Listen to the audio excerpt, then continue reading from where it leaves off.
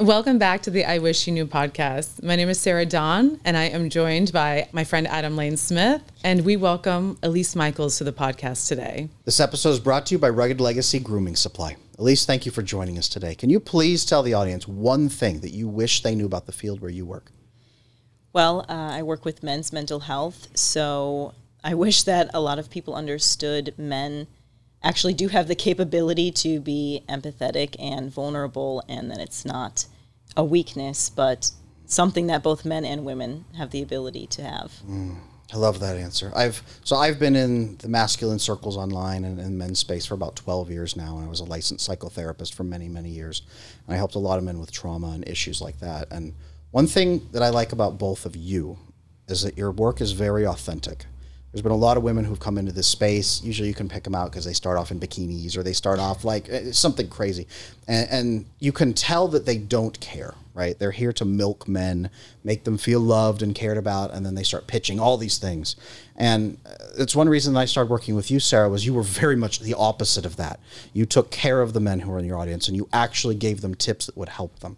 And Elise, I ran across some of your content just this morning, which was fascinating. And you said, look, I have all of these resources available for you, and I want you to get help. If you need a fast track, I've got these other pieces, but I am here to help you. And that was so encouraging to see women being authentic in that space for helping men. So what is one thing that has really touched your heart about men that you've worked with, or one issue that you see over and over again?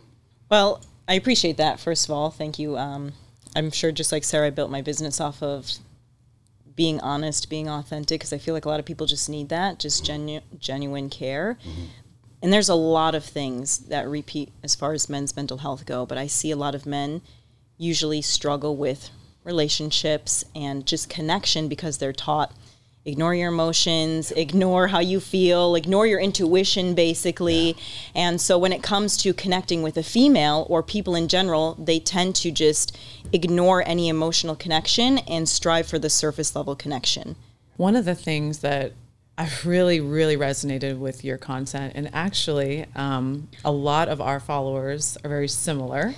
So when we are both sharing different things, the biggest thing that really that hit is the mother-father wounds that you talk about a lot with men.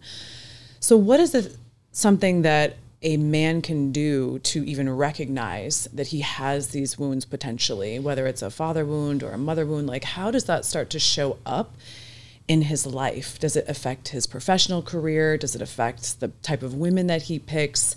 You know, when you're kind of first seeing a man or coaching a man, what are some questions that you ask to understand where he's coming from? Yeah, that's such a fantastic question. It's actually really ironic.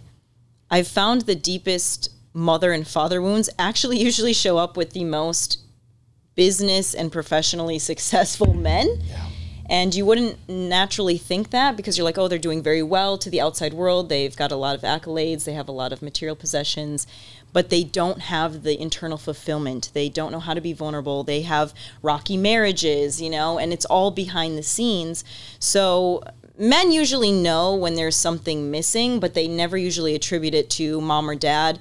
A lot of times because society also tells us, we don't want to be in the victim mentality, right? So we're like, we all grow up with what we know as far as parents, and a lot of us don't know that maybe neglect is also something that impacts us, or working hard but like not being emotionally available. A lot of men have father wounds because their fathers just weren't there.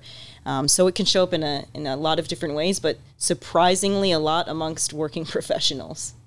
Now, do you see that they typically will, kind of overcorrect and go the opposite direction? Do they have a healthy relationship with masculinity, or do they go on the opposite and marry typically a very, more masculine woman or more controlling woman? Like, how do you see these patterns showing up? It's different. I actually think by personality type. There will be hyper independent men who don't rely on anyone or anything, and they tend to be more avoidant. I find so they will tend to attract more anxious women, more toxic relationships where they're just relying on him for everything, and he just can't connect, he can't fulfill that need. But there are also men who act as the nice guy, and they overcompensate as far as like trying to be emotional, trying to be very supportive, but what they're doing is they're actually becoming codependent, and then they become the white knight, and they rescue this female from, her toxic life and her inability to take care of herself because it provides some type of fulfillment for them in their masculinity. That is so true. I coach a lot of male executives, and that avoidant type being at the top, it keeps, to some extent, it allows them to focus, right? Because money and power and that prestige, it makes them feel safe. It gives them something to focus on. They get that fix of, I've achieved this and this. But there's so much emptiness once they hit their 40s or their 50s or 60s because they haven't connected authentically. And what I've noticed is a lot of them at that point, everything starts to just, it's like food tastes like ashes. Nothing is enjoyable to them anymore. And they know there's got to be something else out there, but they can't envision what it is because they've never experienced it in their life. Do you have any tactics that you use to help men understand that and break through that? Because that piece I've noticed is so hard. If they can't visualize what love is, right? How do you help them figure that out? I'd love to talk shop with you on this. I mean, there's so many different ways, but, working with trauma, you have to start off with nervous system regulation, understanding how the body is responding to its environment, getting them to understand how to feel safe, because the brain and the body are different. And so the body has its own kind of brain. And if you're not understanding how your body memorizes certain situations and certain relationships, then you might react differently than what your brain is thinking. So you have to start recognizing your habits. You have to start recognizing the patterns. And once you do that, you can start breaking them to build new ones. But you tell me, the presence of a mother, and I have a lot of men who experience mother wound. What would you say is the impact of a mother on her child's life? Does that impact how they perceive love at all, or? Let me tell you a little bit about our sponsor today, Rugged Legacy, because guys, there is nothing better than a well-kept, well-groomed man. So if you want her to kiss you more without feeling like she's kissing sandpaper, this does the trick. Works 99.9% of the time. Yes, that wound is immensely deep. A lot of men grew up either trying to caretake their mother's feelings, so they never want to be around a woman again because it's exhausting and they got no payoff from it.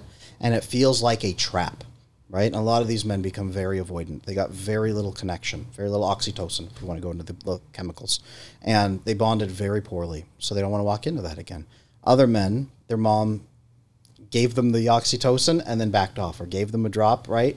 Inconsistent love. It seems worse than no love at all because it creates a junkie who's chasing it obsessively. You talked about men who are the nice guy. That's that junkie syndrome where they are just chasing it obsessively. I have plenty of coaching clients and executive men who come in, and usually they run their own business because they can't be in the hierarchy anymore, right? The avoidant men, they go up the hierarchy with executive stuff. The anxious nice guys or the disorganized type, the fearful avoidant, they have to do their own thing because they can't let anybody else have that power over them. They've distinguished that. But then they get a girlfriend and they give her everything, and they get ruined over and over and over again. Sarah, talk to me a little bit about what you see with that, because I know that you see the same patterns we do. Same types of patterns. And what I find is that people think that they have to give up their identity to heal. So they feel as though they have to change. They've become their identity and work, their identity and their relationships, the way that they have done things, especially I think men tend to get, really attached to their work. They think it's a part of them. And so when I work with them, my goal is to teach them that you can still be healthy. You can still have that drive. Your drive isn't going to disappear, right? Like you can still be this amazing entrepreneur. You can have everything, but it needs to have a different. You need to have a different aspect. You need to have a different balance in your life, and you can have it all, but it can be healthy. That is a great point, because so many of the men who come to me, they say, Adam, I got really strong doing these things. If I fix my attachment, am I going to get weak? Am I going to get soft? Is my productivity going to go down? How do you handle that? Do you see your coaching clients that they get weak and homeless and they live under a bridge, but they're really happy? What is it like when they actually fix that connection? I mean, they definitely don't get homeless. I was going to say to Sarah, They do have to change their identity, though. But they're all afraid about losing their edge because our survival instincts give us a special set of skills that get us to the top. Yeah. Right? And so the thing is, once you're at the peak, though, this is what I tell my clients. I'm like, the problem is you're hitting this midlife crisis, not because you're running out of skills or whatever, or something's wrong with you. It's because you reached this peak that it took you decades to get to, and now you just can't use the same skill sets to get to a new peak that you've already had. So you do have to let go of some of these behavior patterns and some of these identities and some of these things that you've, attached yourself to in order to get to the next level. But it doesn't make you weak. It just makes you different. Right. Here's a piece I'd love to explore for the men in the audience, because we just hit them with a landmine that you can be at the peak financially and business-wise, and you're not going to be happy. It's not going to bring you what you've been looking for your whole life. What does that look like when they fix those problems? I call them the attachment problems. You call them mother wounds and father wounds. We all call them different things. We all mean the same thing. What does it look like for the men who are watching this? Can you tell them, this is what you're missing? This is what is on offer that you don't even know has been on offer this whole time. How can they visualize that? Well, like you said, if it's not a felt experience, it's hard for people to visualize. It's kind of like everything that you thought the material objects would get you, that the awards would get you. That's what you feel when you're at the peak of actually knowing yourself. Mm-hmm. Because I feel like a lot of men spend their life crafting an identity of what other people expect of them in order to be a man in the eyes of society. So when they become a man in the eyes of themselves, it's this power and this presence, like they can do anything. And suddenly people are respecting them more. Suddenly they enjoy the little things more. Yes. Suddenly their kids are actually listening to them and want to spend time with them and are actually a lot calmer, because when you change, everything changes. So it's not like we address all these symptoms. I call them everything you're complaining about, your anxiety, or you can't sleep at night. Usually they wake up in the middle of the night, their stomach's hurting, their mind is racing. All these things are just symptoms. I don't address any of those. I address how to get back to your steady state of presence and consciousness, and when you do that, all the rest aligns for you. That. Now I'm wondering if there are women who are watching and they see this and they experience men who struggle with some of the things that you teach men with, right? How do they adapt? How do they bring this up? How do they, because I'm sure they also have to change with the relationship. That could be a huge problem if they've been used to 20, 30 years, or if they're dating, the dopamine hits aren't there, the chemistry changes, your attraction changes when you heal yourself. So I really wonder from both of you, how does the woman respond to these things? Could it potentially blow up, which I do see sometimes, or do you invite the woman along the journey with you? Who wants to go first? I'd love to hear your take on it. I do have an answer that I'll come back with afterward, and if we disagree, that's okay. But I'd love to hear your take on it first. I mean, when I'm working with men, usually my clients are actually married or, just kind of getting out of a relationship. But it's usually either you stay together and you get stronger, or you end up divorcing. Because when somebody becomes like a relationship is a container. And when you get together, there's rules of that container just based on your previous experiences and your behavior patterns and stuff that people get used to. So if someone drastically changes and the other person is not willing to change, it breaks the container. And sometimes it's not reasonable to expect your partner to change and do every single thing that you're doing, because they didn't agree to that when they first initially got with you, right? They had certain expectations and rules that you agreed to initially. But if it's a cohesive relationship and it's a partnership, then ideally your partner's going to grow with you and maybe not do exactly everything that you're doing, but work with you to develop a new identity for themselves as well, where you guys get stronger together. Or else, it breaks because the rules are different now. That's very true. And men ask me this, interestingly. I don't know if you ladies get this when men come to you for coaching, but all the time I get, okay, Adam, if I fix this, what's my wife going to do? I get this all the time, right? Like, how is she going to react to me?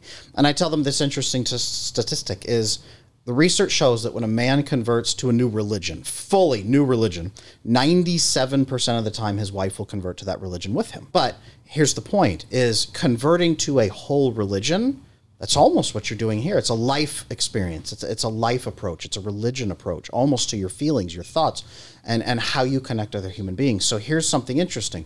The only times I have seen marriages crack apart when they fix the attachment was 2 times. Two issues, right? Number one, when the wife has a personality disorder. Right. I had a gentleman come to me. He was top of his business. They had an $8 million prenup in place. And he came to me and said, Adam, I don't know if this is fixable. I need you to give me an absolute yes or no if this is fixable. So we sat down. We did a full assessment. We discussed everything. There were so many red flags for a potential personality disorder. Didn't diagnose, but so many red flags. And I said, okay, let's give some tests. Let's see how she responds when you try this and this and this. And the explosions were out of control. So we could say it almost certainly absolutely will not work. Rest assured that this was not something you could have saved. And he was so at peace with that answer. That was what he needed. The other time, though, is when men have spent 20 years burning their wife out, right? I'm going to change and then go back. I'm going to change and then go back, right? I call it the 3-week wave. I'm going to change 1 week and then 2 weeks and then 3 weeks, you're back to normal, right? That right there, if you have burned her out that bad where she feels nothing for you, and you're dead to her, or if she has a personality disorder. Anything else, you can come back from. That's what I have seen. Mm-hmm. Right. When it gets to the point of apathy, everything is gone. And that's something that's really sad for men, I think, is we have conditioned them not to feel and not to be intuitive and almost to kind of like minimize small problems. Like I compare it to like a Jenga game. Where like, as long as men see the structure still stable, they think everything is good. But women account for like the little pieces, and every time a little piece is out, they're seeing it get more and more unstable. So then when another little mistake is made and the thing comes crashing down, men are like, oh my God, like, why didn't you tell me? Or you should have communicated this differently. And the woman is like, I communicated this for like 5 years. And so I think I would love to encourage men to just learn more about themselves and their own vulnerability, simply because, you know, if a woman loves you, she's communicating to you all the time. Yeah. Right. Mm-hmm. And so it's kind of like a little bit sad because by the time he recognizes, usually it's too late. What's one communication that your male clients miss all the time? Because there's guys at home right now saying, oh, am I missing it? What's one or a couple tactics that women use? Or that I'll pitch that to both of you because you're both women. I don't know if I can present a tactic like you might be able to, but, you know, men are just so logical and straightforward. So men will take things just as they are, and women are more about concepts and ideas. And so it's not like they're trying to get you to read your mind all the time. Some women are definitely like that. Like, you should read my mind. You should know what I like. But I think men, if they could understand, sometimes it's more about the effort or the understanding, or just like during conversations, they don't need to solve the problem. If they just listen, like, and be present, like we were talking about earlier, sometimes it just solves the problem themselves, because ideally they're partnering with a capable woman who can solve her own problems. She might want your help, but she doesn't necessarily need it. So just being present is like good enough. I think men confuse vulnerability, right, with crying, with weakness, with sharing all of this deep, dark, you know, intense feelings, and they're going to have those feelings just thrown back in their face. But sometimes it can just be as simple as, you know, Sarah or Elise, like, I don't really have the words for this. Maybe you can help me understand what I potentially am feeling, or, you know, just kind of let's work through this problem together, and let me share with you what it is that where I'm feeling it in my body, or what's happening for me. Because a lot of that is a beautiful thing. And I think if women heard men speak that way without, you know, that directness, but sometimes, of course, I think women talk to women, or women talk to men like women, and men talk to women like men.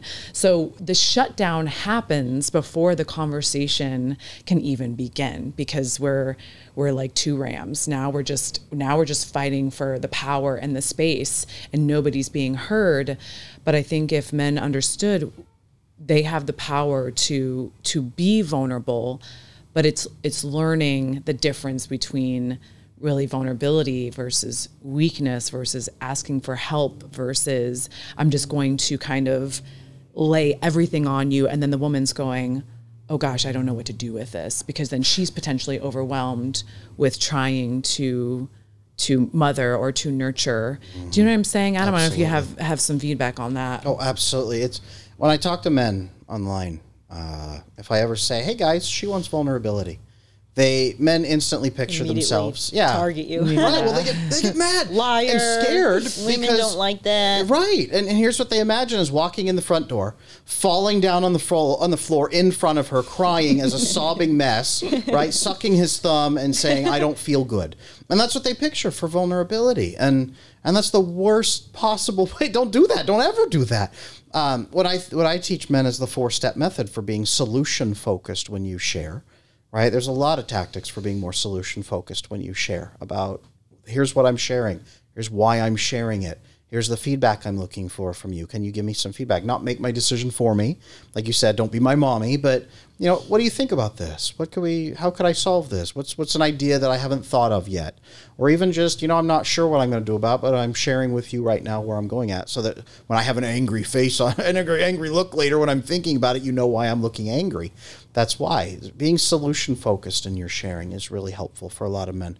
Do you have a tactic or any approach or advice for men out there who are afraid to be vulnerable because they think it's pathetic? Yeah, I mean, you have to know your audience, right? If you are someone who usually doesn't share and you've gravitated towards people who might not like you sharing, you might have chosen people who aren't going to support you. Yeah.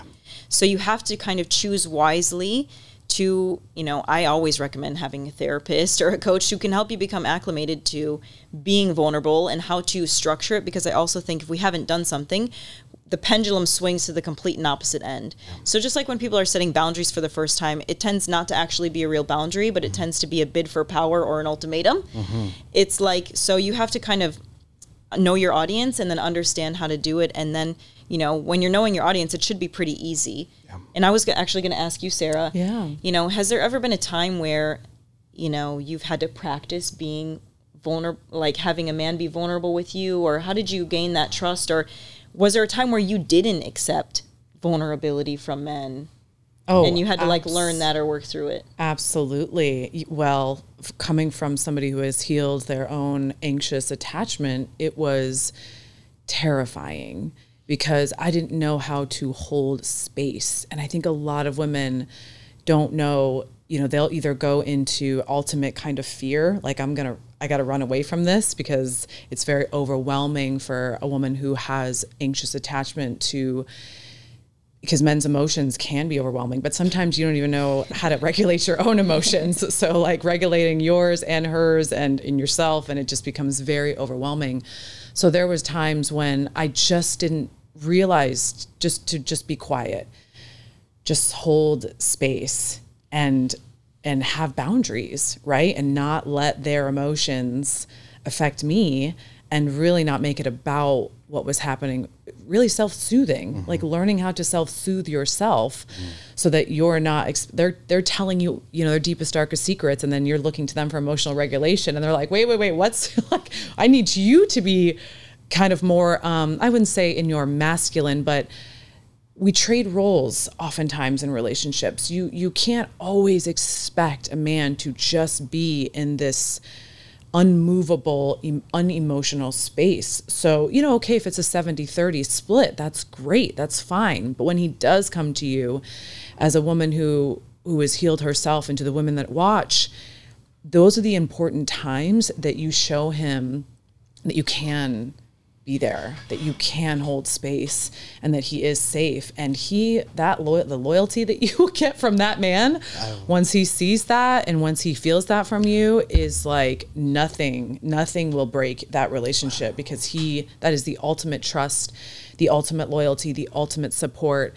I want to talk a little bit about, I'm just thinking over here about my single men who I coach, because I see, we're talking a lot about couples, but what I see a lot of single men do is we have to kind of retrain them, myself, on what attraction like truly is, and what chemistry is versus what intensity is, versus a lot of them go after these women like the chasing, like the giving them the breadcrumbs, or they go after very beautiful women because they view them as potentially a bit of a status symbol. Like, I have all this, right? I have all the money, or I have all this, I have the height, I deserve this type of beautiful woman. And kind of, I wonder what your perspective is, if you have any single clients, or of course, Adam, realigning them to what is truly good for them. That a woman who kind of trauma dumps on the first date, or they'll go on like 8-hour first dates, or they will be attracted to a certain type, but that type tends to have a personality disorder, or they tend to have really highs and really lows. And there's so a lot of my coaching with my single guys is really attuning to slowing down. Like, let's slow down the dating process. Let's understand like what's happening within your nervous system. Are you dating based off of a values exchange? Do you have a plan for dating? Are you sleeping with them by date 2?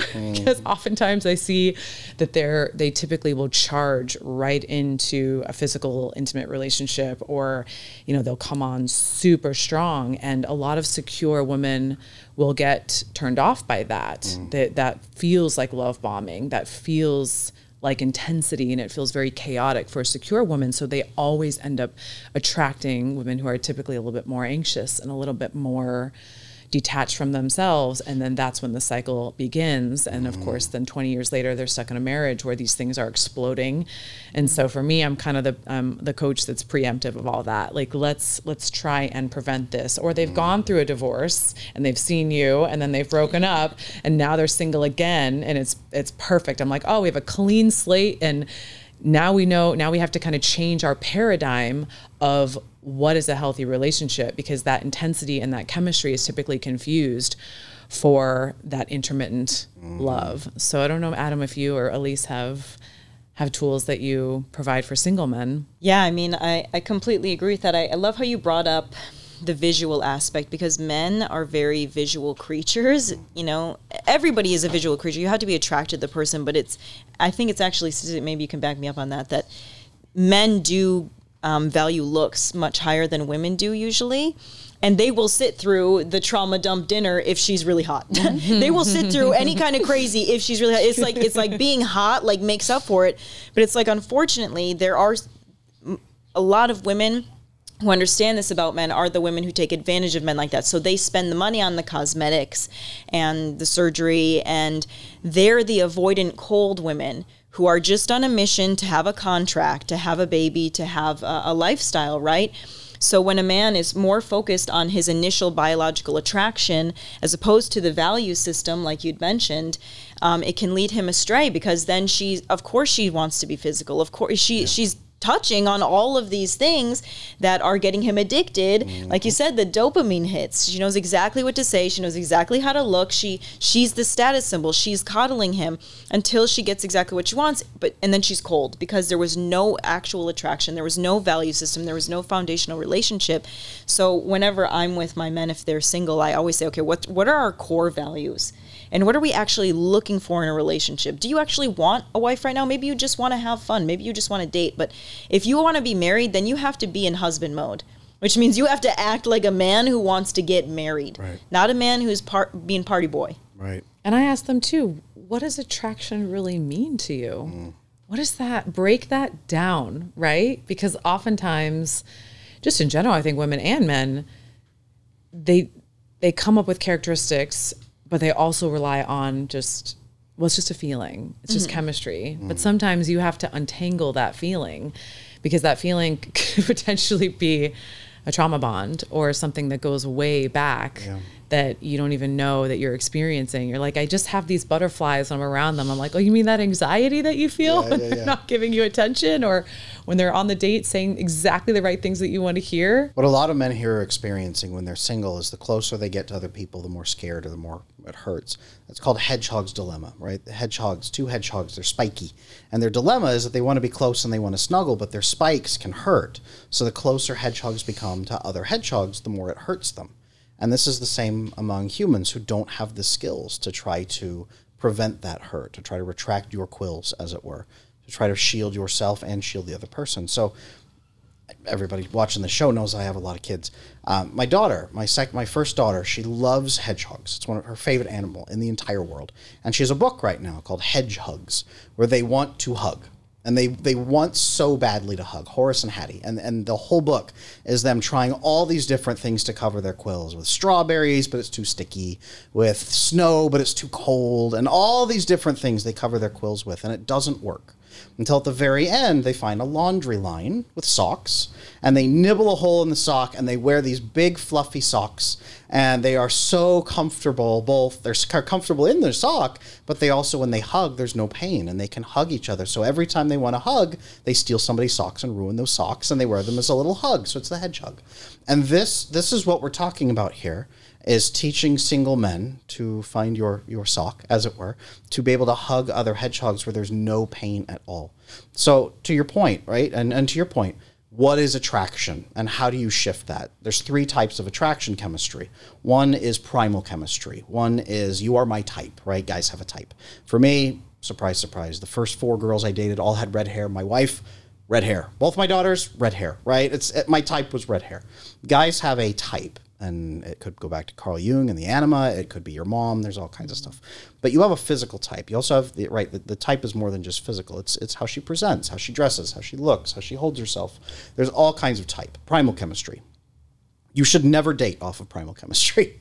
It needs to be, 50, 60% your type. Don't be the opposite. But next is personal chemistry, right?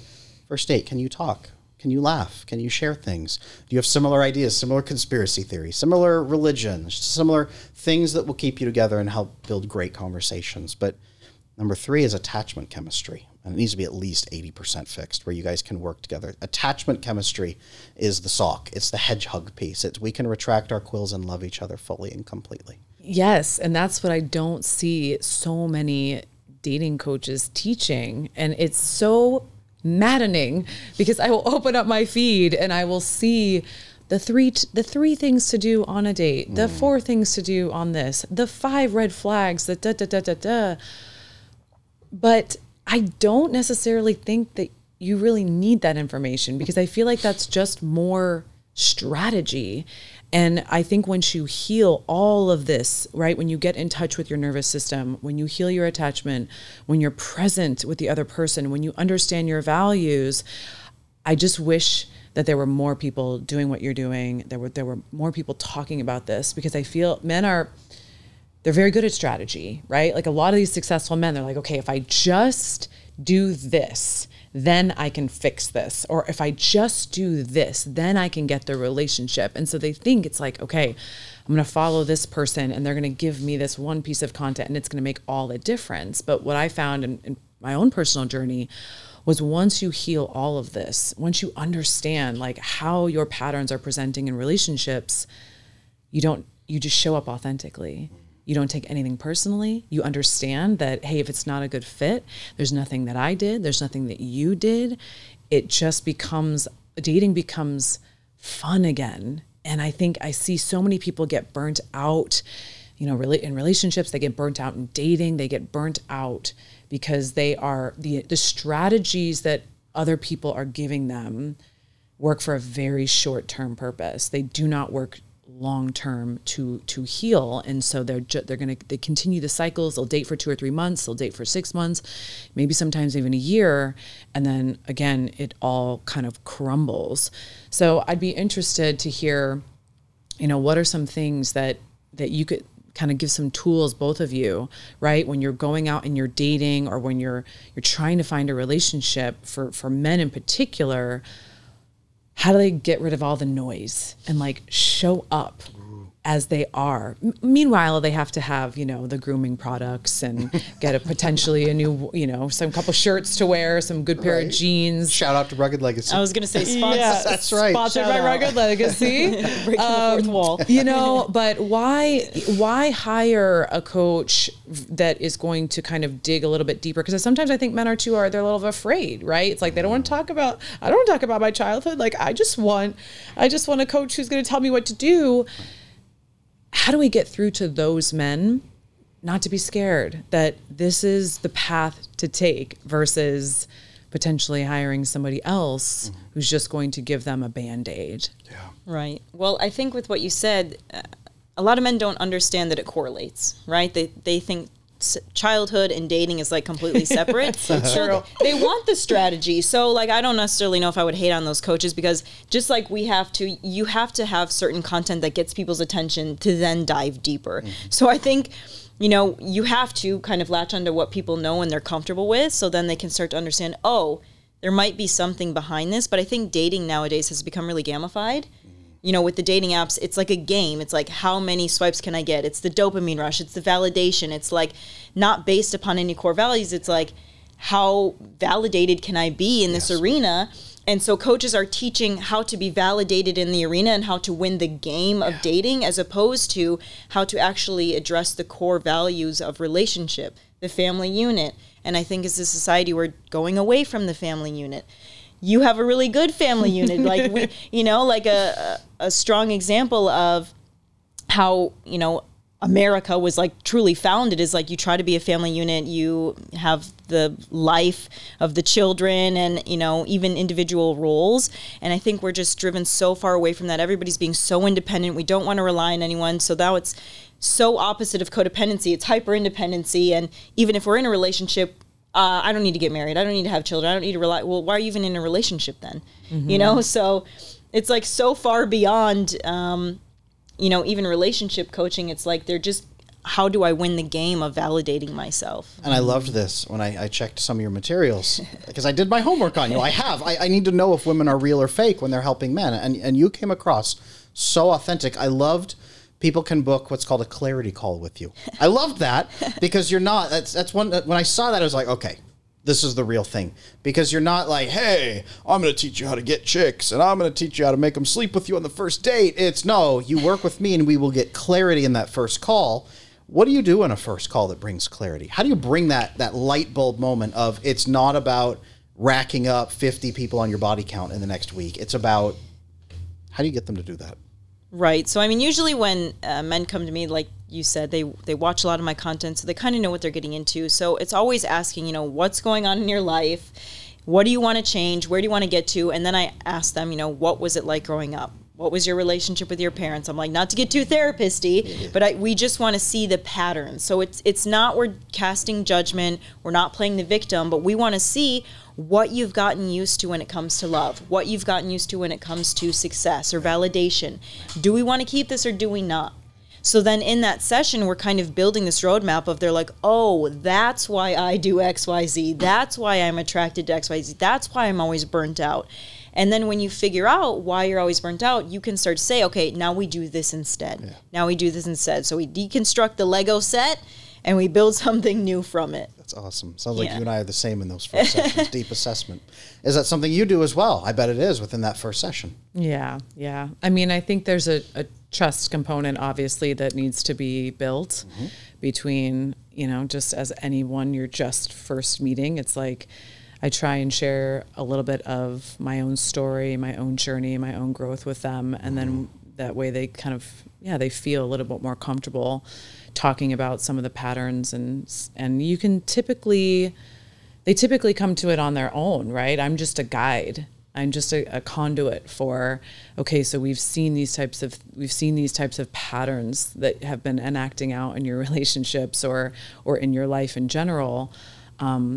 Is that really serving you, right? Like, what is the payoff for that? And at that point, typically, I always say that pain, frustration, hopelessness is a great conduit for change. Yeah. So seeing that they typically, when they come to me, they're at their wit's end. They've tried everything and they just want the answers. Mm-hmm. So it's really starting out, identifying the patterns first, going backwards, understanding what they're not getting out of life and where they could be and how much more peaceful, non-chaotic, productive, because when you're not thinking about your relationships all the time and when you're not in your head all the time and when you're in a healed place, life, you can even 10x your business sometimes. Like you can 10x your dating results. You can, because it doesn't burn you out so much because you're not internalizing it. So really showing them the path forward and where they could be is very exhilarating to people and to my clients. And it's really fun to see them. I love getting the calls, whether I'm having the best sex of my life, like I'm in the best relationship I've ever been in. I'm like, yes, we did it. And that doesn't have to involve going back and digging up the deepest traumas of your life. Yeah. Like it's just understanding how do we rewire the patterns, and it happens pretty quickly. Isn't that great when the men you see them growing, you teach them emotional intimacy, it makes sense, they go apply the skills, they start getting changes. One of my favorite experiences was when my married clients come in and they pop onto the video chat and their wife is there. And I say, oh, hello. And he says, this is my wife. She wanted to meet you. And she says, I just wanted to thank you for teaching him how to talk with me. And our marriage is so much better. And we're so happy together. And I was afraid he would never get it. And they're so happy. Do you have moments like that? Do you have male clients, or they bring in their wife, or the guys are just pumped? What are some good stories where the guys watching can visualize, what would it feel like if I fixed these problems? Yeah. Oh my God. It's really is the best feeling ever, right? And I think that's the true joy as like a therapist or a coach, is when they get the win. Yeah. That's like what I'm in it for. I'm like, I just want to see you succeed beyond your expectations. Because usually when someone comes to you, they have expectations right here when you know they're going to end up here, right? So once they start to feel that, and like even like 2 weeks, once you've taught them how to regulate their nervous system, then all of a sudden the mind is no longer racing. They're so focused. They're like, yeah, I'm actually able to be present when I go home, and I'm spending more time with my kids. And my wife even told me that I'm acting different. And I'm like, oh, good. She noticed it. Like, yeah, she really mentioned something about it. And you're like, you're so stoked because, you know, what was at the edge of someone feeling so empty and so unfulfilled, they're like, yeah, now my business is actually growing again and I'm feeling more invested, simply because, you know, they're just becoming more in tune with who they are and what they actually want and giving back to themselves. A lot of men think that in order to heal, they have to do more for everybody else or add more onto their plate. And when I have them as clients, I'm usually like, it's not necessarily doing more. We have to cut things out. And then we do more things that you enjoy, because usually you're drained because you're just not enjoying your life and you're doing a lot of things for other people that maybe they didn't even ask. Yep. Open door policy. So just having strategic time for you can improve your life so much. Yeah. Imagine if you got 90% of your mental energy back because you're not worrying, you're not guessing, you're not lonely. And then you also feel fulfilled and content with your life on top of that. Like, that's the change when you build that emotional intimacy in your relationships. Where do you think society is placing pressures on men, right? I mean, I know we and I can talk about that in a lot of different ways, because I have been raised by a lot of men in my life.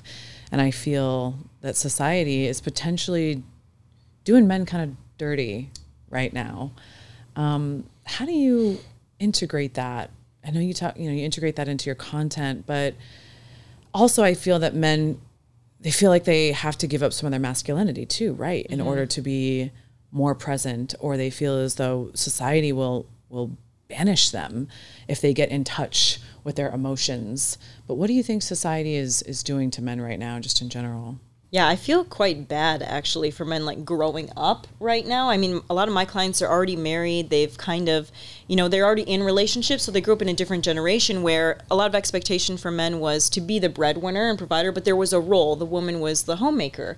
But now it's kind of like they're expected not only to be the breadwinner, but, and I'm all for feminism, but the feminist movement has gone so far that it's almost like man bashing. Like, women aren't or men aren't shit, and and it's just really hard. So they feel like they can't win. They feel like if they open a door for someone, it's stepping across boundaries. If they even look to the left in the gym, they're going to be called out for harassment. It's so intense that men just feel like they can't talk to anybody. They can't make connections. And it's really hard because a lot of women actually would like it if a man came up to them as far as relationships go, because nobody wants this online dating stuff, but there's so many women who are also so aggressive, like, don't talk to me, don't look at me, that, men are just like, whatever for women altogether.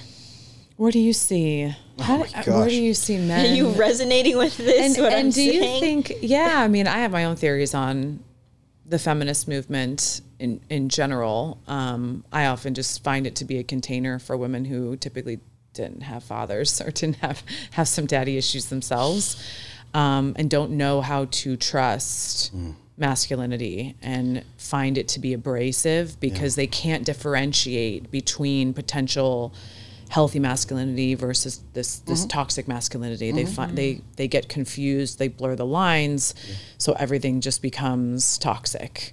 So I wonder what your perspective on that is. Guys, before I walk on set, I make sure that I look good. And the number one way I do that is by using Rugged Legacy Beard Balm. This takes care of everything and holds it in place and gives it a nice shine. If you wondered why I have 5 kids, this stuff helped. So if you want to have 5 kids and if you want to look good in your best days, make sure you pick up some of this stuff right now. Listen, I grew up in California, right? I remember being 10 years old and my dad teaching me, hold doors for women, it's polite. And I remember at 10 years old, I held a door for a woman. The first time I ever was going to get to, I get to do this, like, because my dad always did it. And at 10 years old, I held a door, and this woman walked through and screamed at me for being an oppressor and a chauvinist pig. I'll never forget, I was 10 years old. And if I had stopped there and taken that response to indicate this is how women really feel, I would have been traumatized and never spoken to a woman again. And there's a lot of guys in our society who have been burned by women who've hurt them. There's guys who grew up with difficult mothers. There's guys who have been injured by women in dating, right? Tons of my male clients come to me and say, I've only had one serious girlfriend. It was so awful. I'm scared to ever connect again. A lot of guys get burned. The truth, the painful truth, is that as families have broken up over the last several decades, right? A lot of women have had to step into more masculine roles to protect their family. Fathers have failed them. They left. They abandoned them. They didn't do their job. There was a lack of masculinity in men and the accountability. And the women, your grandmothers, had to step forward and be the men and protect the family. And so they raised their daughters. Don't ever trust men. Have a career. Men should come last. They will hurt you.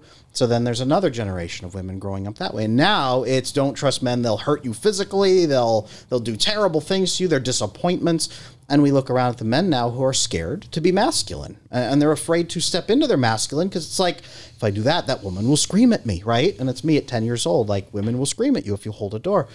I think the answer here is for men to stop caring a little bit what women think as much. Not disregard it, but stop being so afraid that women are going to scream at you. Be you. Be masculine because it's who you are. Be masculine because that's your best expression of self. And when you do that, you free the good women, who I honestly think are the majority of women in the world, who want to be feminine and they want to give you that love and care, but they cannot until someone else is providing that masculinity, and then they can trust you. So that's my answer. What do you think about that? I think too, let's go back to like single men. There are certain cues that you can look out for, you know, from a woman. And I don't think it necessarily has to be like, oh, she had wounded father. Like she did grow up without a father. She's damaged goods. I'm like, no, that's not actually necessarily true. I think that women can do a lot of healing. And some of those women can be the most loyal woman that you will ever meet. But is she appreciative if you pay for the bill? Does she say thank you when you open the door? Like, if she's drenched in a bunch of designer bags, like there's a difference between a gold digger who's just using you for your money and like telling you what you want to hear. Is it coming from an authentic place? Like, how is this woman showing up and recognizing these little tiny cues? Like, does she appreciate your masculinity? Does she, just by little tiny things? And I think that once they start to see that, once they step into it, it's not that certain women, of course, potentially killed chivalry, but a lot of them still 100% appreciate it. And if she embarrasses you in front of a group of people, if you walk up to her and you talk to her and she's okay, fine, that's her problem, that's not yours. But sometimes they have these limiting beliefs and these ideas in their head before they even go up to women that it's automatically going to go a certain way. And that I try and encourage them, that's absolutely what's holding you back. Right. You have to break through that and not take it so personally. And the ones that's you want to get to that. You want to get to that rejection. You want to see those women very early on, and then you can wipe your hands of them and go go to the women that actually really appreciate that. I don't know what your thoughts are on that. Yeah, no, I completely agree, because there's nothing embarrassing about being well-mannered. I think there's a difference between being masculine and just having good manners, and that's where we have to just go back to, what is the type of man I want to become, right? What is the type of woman I want to become? And if that's your core values, like, I'm going to open the door for people. I open the door for people, right? I'm going to be well-mannered because I want to be a respectable person. And if you let this idea of someone rejecting you because you're going to open the door for them stop you from exhibiting your respect and manners, well, then you're just doing a disservice to yourself, because you don't feel good. And you miss an opportunity to just put good energy out into the world. So I think you can never look foolish by being well-mannered. That's what I think. So Elise, if men are watching and they're at the point where they're ready to make a change, they are ready to potentially heal the relationship or get into a relationship, where would you say is the first place to start? What's the first step for them to start transforming their life? Always self-work, worry less about the other person and what you can do to impress them, and just worry more about, how stable am I? What am I looking for? What are my expectations? Because when you have all that on the table, it's so easy, like you said, to eliminate certain people and to really align. A lot of people are looking for their perfect partner in all the wrong places. They go to bars, or they go to places that they just don't like. They don't like the activities. Their friends just told them to go there. But when you're so aligned and you just start doing things you love, you just start meeting people you love, and it just gets a lot easier. So I say, really invest in a life you love. That sounds so cliche, but really it's like the easiest way, because then you really do start connecting with people who are very similar in their goals and their mindsets. Well, it makes sense, because if you're going to invite a woman into your life, you don't want to be similar. Right. You want to have something. You don't want to have the apartment that's a lawn chair and a TV and an Xbox on the floor. Have a life that's full and rich, right? I think that guys sometimes think that they might be waiting for a woman to bring that into their life, versus doing that themselves. Like, well, when I meet someone, then she's going to want to decorate, or she'll come in and, make a life. I remember, personal experience. I have told you this before, went out on a date with a guy who did have just a mattress on the floor. That's exactly, I was like, you walk in and you're like, yeah, we didn't even get to that point. He opened a crack. I was like, you opened a crack in the door. You're like, I would go. He was really proud of it. And I thought, okay. He was proud of it. And I thought, okay, this is interesting, but it is no knock to him. But I think it's, women are looking for that integration. They're looking for you for that stability. They're looking for you to have a nightstand, to be a grown up, because that signals to her that it's not just about your furniture, it's about your internal space. How our internal space. How do you take care of yourself and respect yourself? I mean, are you really getting the best night of sleep on the mattress on the floor? You know what I'm saying? Like, you don't have to have candles and deck it out like an Airbnb, like an extra toothbrush for me. Then I'm suspicious. But have a pillow, maybe two pillows. Maybe a comforter. Yeah, maybe a comforter, maybe a headboard if we're going real fancy. A lamp, perhaps. But I would suggest, to get to really, if you want that woman, if you're trying to attract a certain type of woman, she is going to be looking for those things. And it's not shallow. It's not materialistic. She wants to see your masculinity. So that's just my 2 cents. I would invite them to kind of do an assessment of their life externally and internally, because a lot of times that will motivate you from an external point, as far as making your bed, getting good sheets, getting a housekeeper potentially to get your place. Even I worked for one session, I worked with a client.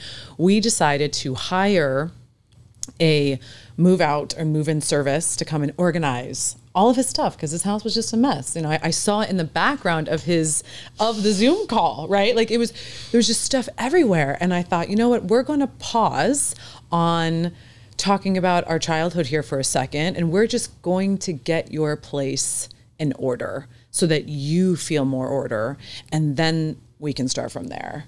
So I think that's I love that. It's also like intentionally creating space for a partner in your life. I actually have, like, my roommate right now, I live with a couple, and he told me that for 6 months, he actually slept on one side of the bed, cleared out half his closet, left the dresser empty, because he was manifesting room for his like wife essentially to come in and be part of his life. So like being intentional about, do I have room? And you know, that was like a manifestation technique that he was using, but it is very intentional. Like, you know, I'm creating this energetic space for someone to come into my life and be part of it. And I have it for them already set up. You're looking at me like I'm ridiculous.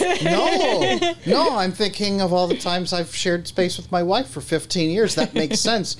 I was thinking that when he does find a partner, when he has, that how easy it's going to be. She's not going to get the elbow in the face in the middle of the night, or she's not going to have to fight for sock drawer space. Well, and she comes in and sees, and then he's giving her a key, and like this was for you, right? And she feels so taken care of. Like being masculine isn't necessarily about having all of the materialistic objects and stuff. It's how much space has he created that he's going to hold for me, right? And nurture me in his own way. That's fascinating. There's a bird in South America that when it wants to mate, it clears a whole area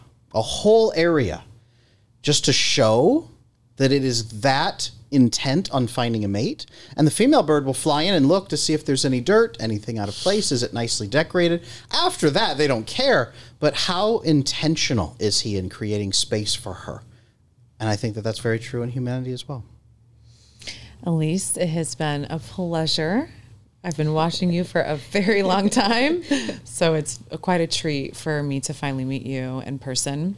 You are just as beautiful as you are over your reels.